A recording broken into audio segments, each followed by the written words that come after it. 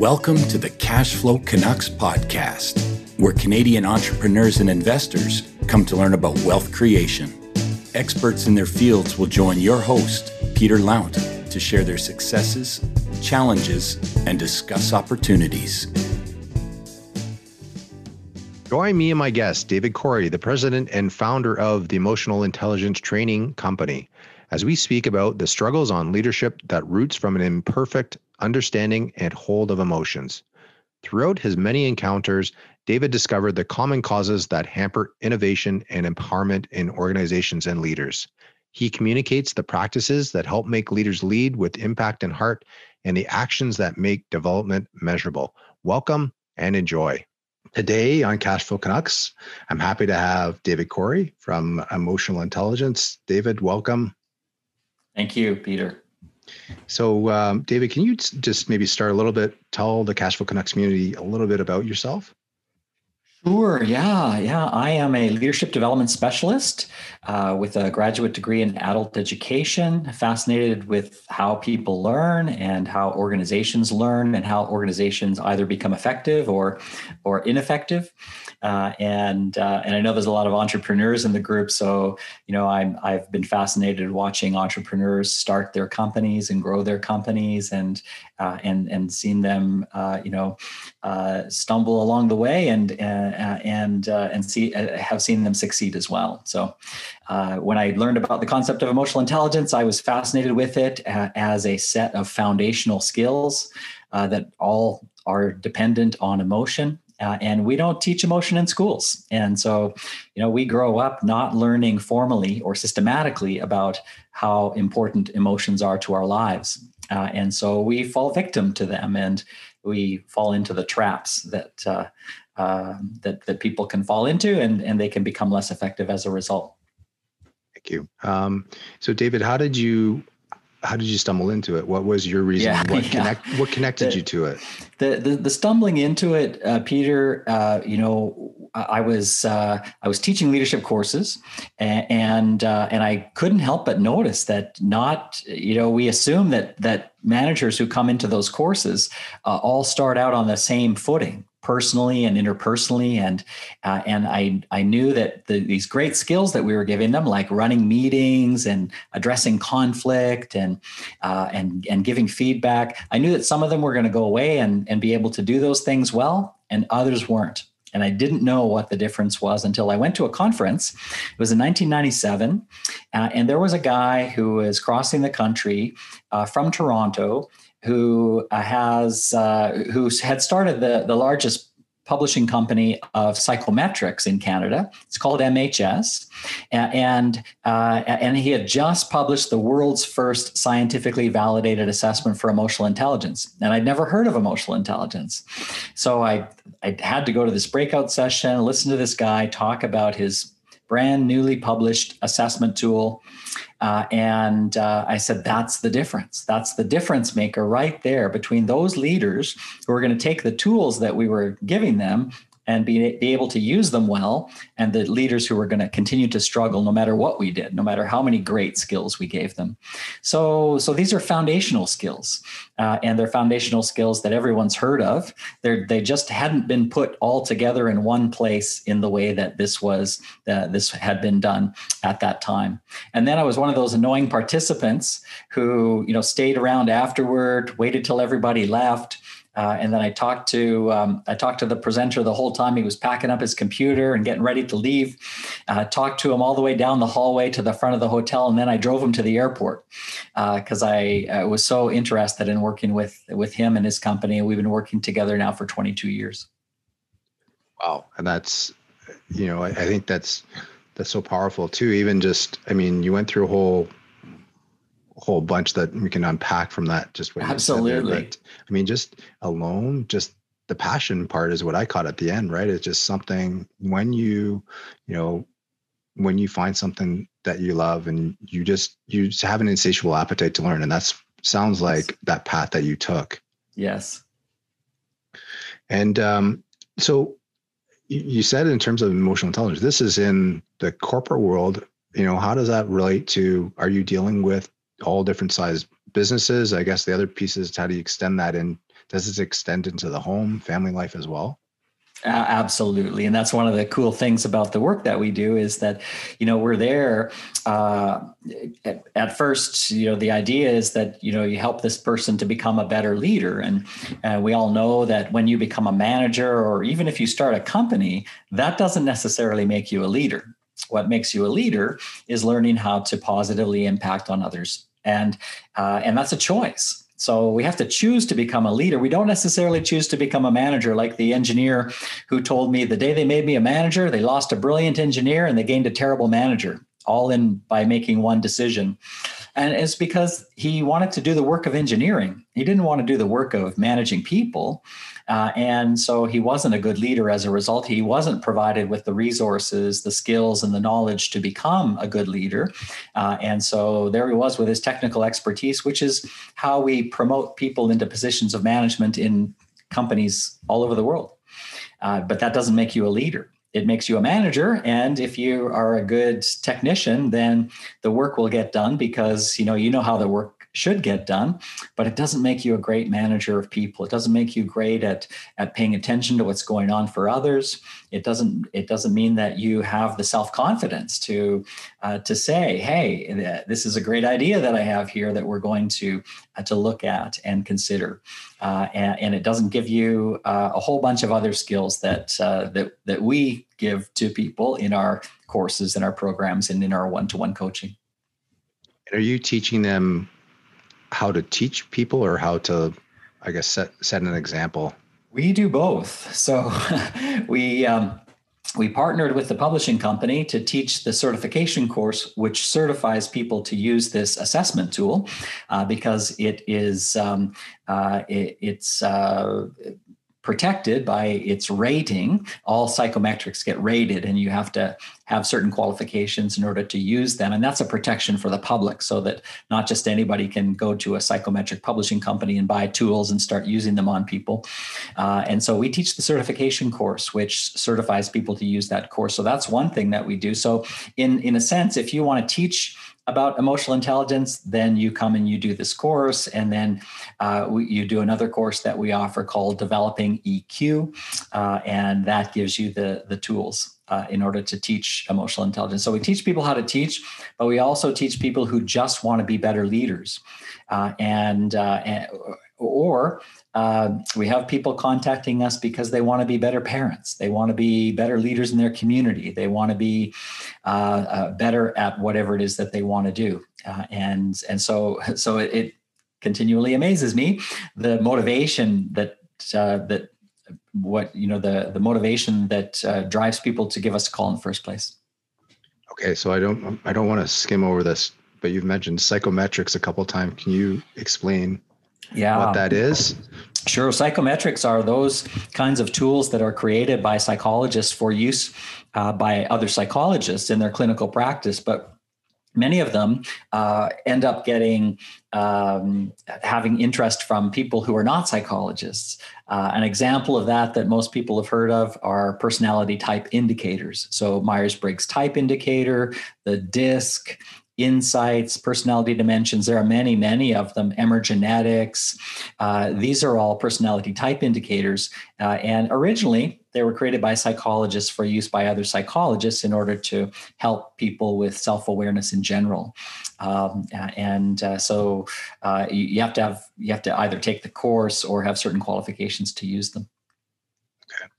Now, in your work and how you help leaders, can you talk about maybe some most common problems that you resolve and most common outcomes you're getting from the work you do with them?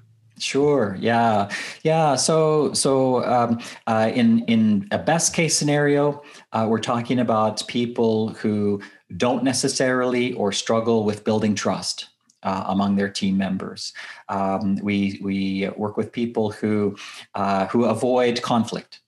If you avoid conflict, of course, you don't have those kinds of conversations and those discussions which really generate innovation and leverage the best that people come to the table with. So we help people with those things. At worst, we get calls from companies who say, we have this individual. They're very senior in our organization. We can't afford to lose them because of their incredible technical skills, but we also can't afford to keep them with the way that they are abrasive and divisive and the way that they treat others. We can't allow for that any further. Will you work with them? And my first question always is, are they willing to be coached? Are they willing to be worked with? And if they are, then of course we'll work with them. And we've seen dramatic results through that process. And the reason is because people are highly motivated. They don't want to lose their job. They don't want to be told to go away. And so they're more open when it comes to that. Prior to, there were lots of opportunities by other people, by other more senior leaders in the company, but they didn't have the skills to deal with it. And so they call us instead. And that's fine with me because it's good for business. But really, if people had the leadership skills in the first place, they wouldn't need us. They would have been able to deal with these situations and these issues with these difficult people on their own. And so what is the, is there a measurable outcome do you go back and assess after? Yes. Or what? Yeah. So it's a good question, Peter. And so we use the EQI, the Emotional Quotient Inventory. That's the self-report instrument for EQ. And we also use the 360. So the multi-rater version is called the EQ 360. So that's when you rate yourself, and then people 360 degrees around you also rate you. All of those ratings go into one report, and that is our post test, if you will. So we do it up front at the beginning of a program of coaching, and then 6 months, 9 months, 12 months down the line, we do another one, and we look at the differences. And that's when raters say, wow, this person's made some big changes, or I can't believe how much effort this person has put into this. It's been great to see these increases. And we see that because that's what we're talking about the whole time, is how can you change these perceptions of yourself if you were to change them? And people decide. We work with people. We don't tell people what to do. They decide they want to be better. They want to be different with others, and they make those changes. Yeah, I think sometimes that's the hardest part to catch, but the most obvious is that the biggest obstacle to any of it is to change is yourself at the end of the day. Absolutely. In terms of who you support, who you serve, I know you do big corporate, obviously. How about in the entrepreneurial side in terms of, small, medium business? Sure. Small mom and pop businesses, governments at every level, from tiny little villages right up to the governments of other countries. We once designed a 20-day emotional intelligence skills development course for the entire nation of Botswana. It was a 3-year project. We worked with the Ministry of Education and the teachers and the school counselors to create this program. And then we trained 36 people to deliver the program. So a train the trainer approach.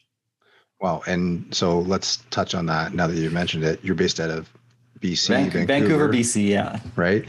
And you just talked about being in Africa. So how did you get that outreach, and how do you deliver that to those? Yeah, there are a few companies like ours that specialize in the development of emotional intelligence skills.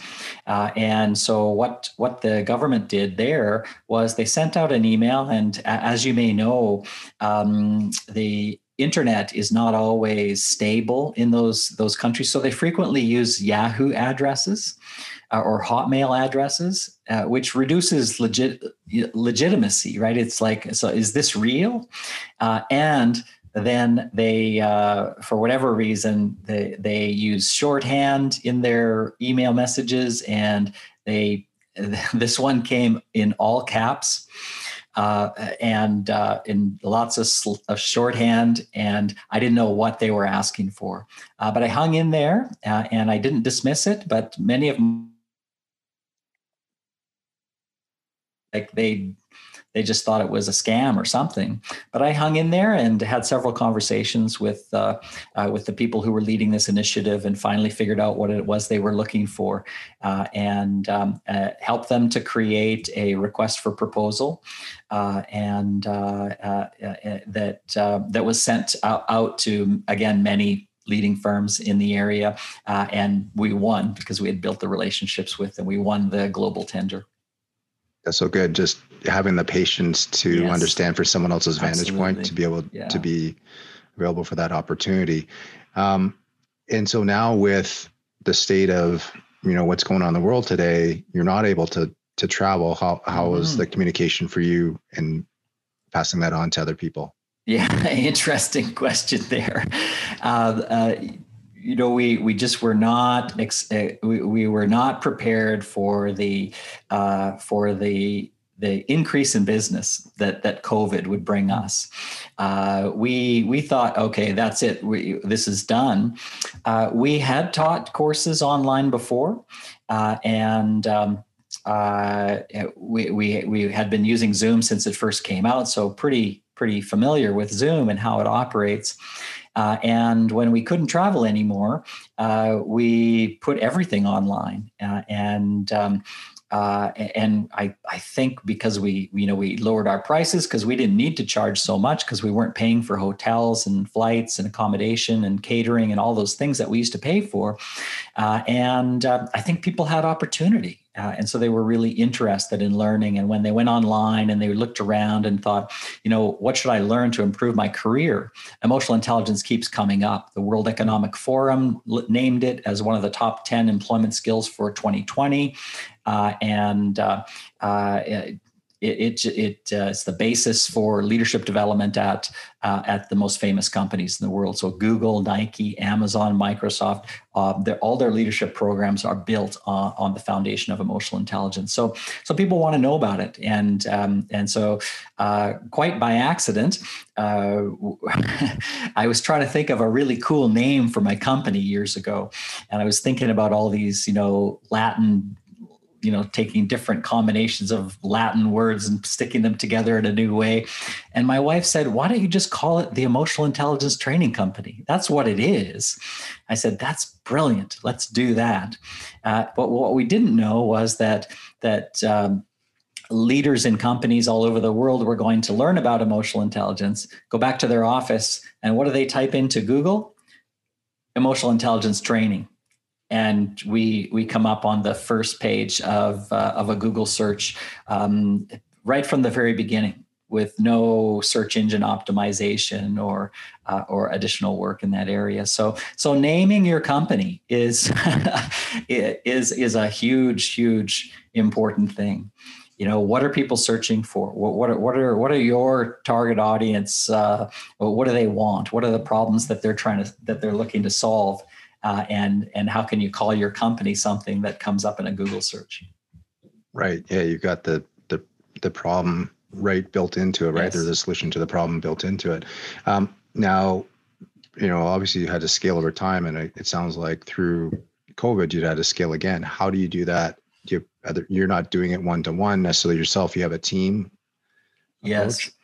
Yeah, we do. And what we've done is we've tried to keep it to a fairly bare bones structure. It's very loose and flexible and completely virtual. So we don't have any offices. That always made me laugh when people would say they're setting up a business and they go out and they rent an office and they get parking spaces and they get desks, and thought, well, why do you need all that? Don't you have a desk at home that you can use? And so of course now that's what people are doing. And so we subcontract all the services that we need. So we have many coaches and trainers that work with us, and we've developed relationships with them over the years, and we've always made sure that we met the CRA rules around contracting. So everybody has other clients, so we are not their only clients, and they own the means for doing the work, and so that's how we do that. So we've got we've got everybody we think about them as being in-house, but they're not. And we meet regularly via Zoom, and we have a pretty great established workflow that works for us, and that's how we do it. But really, just keeping things to what it is that you need, and no more. Yeah, that speaks to the power of collaboration and strategic partnerships. Yes, in a business, allowing you to scale. It sounds like you can fill up your time very quickly yourself, and allow you to reach obviously a greater scale. So that's so nice. What's next for you? Your company, the next 18, 24 months or beyond? What's your vision? Yeah, great question, Peter. And really COVID has been a game changer for us. I was running back and forth between the airport and home every few days, and I did that for years. And it was fun for me, and I got to meet new people and see different places, and all of that was really great. And then COVID, and I thought I was going to go crazy. I thought I was going to miss it, and I didn't. I learned that I actually love being at home. I love, just not having that stress of where am I going next, and making sure that all those plans are made.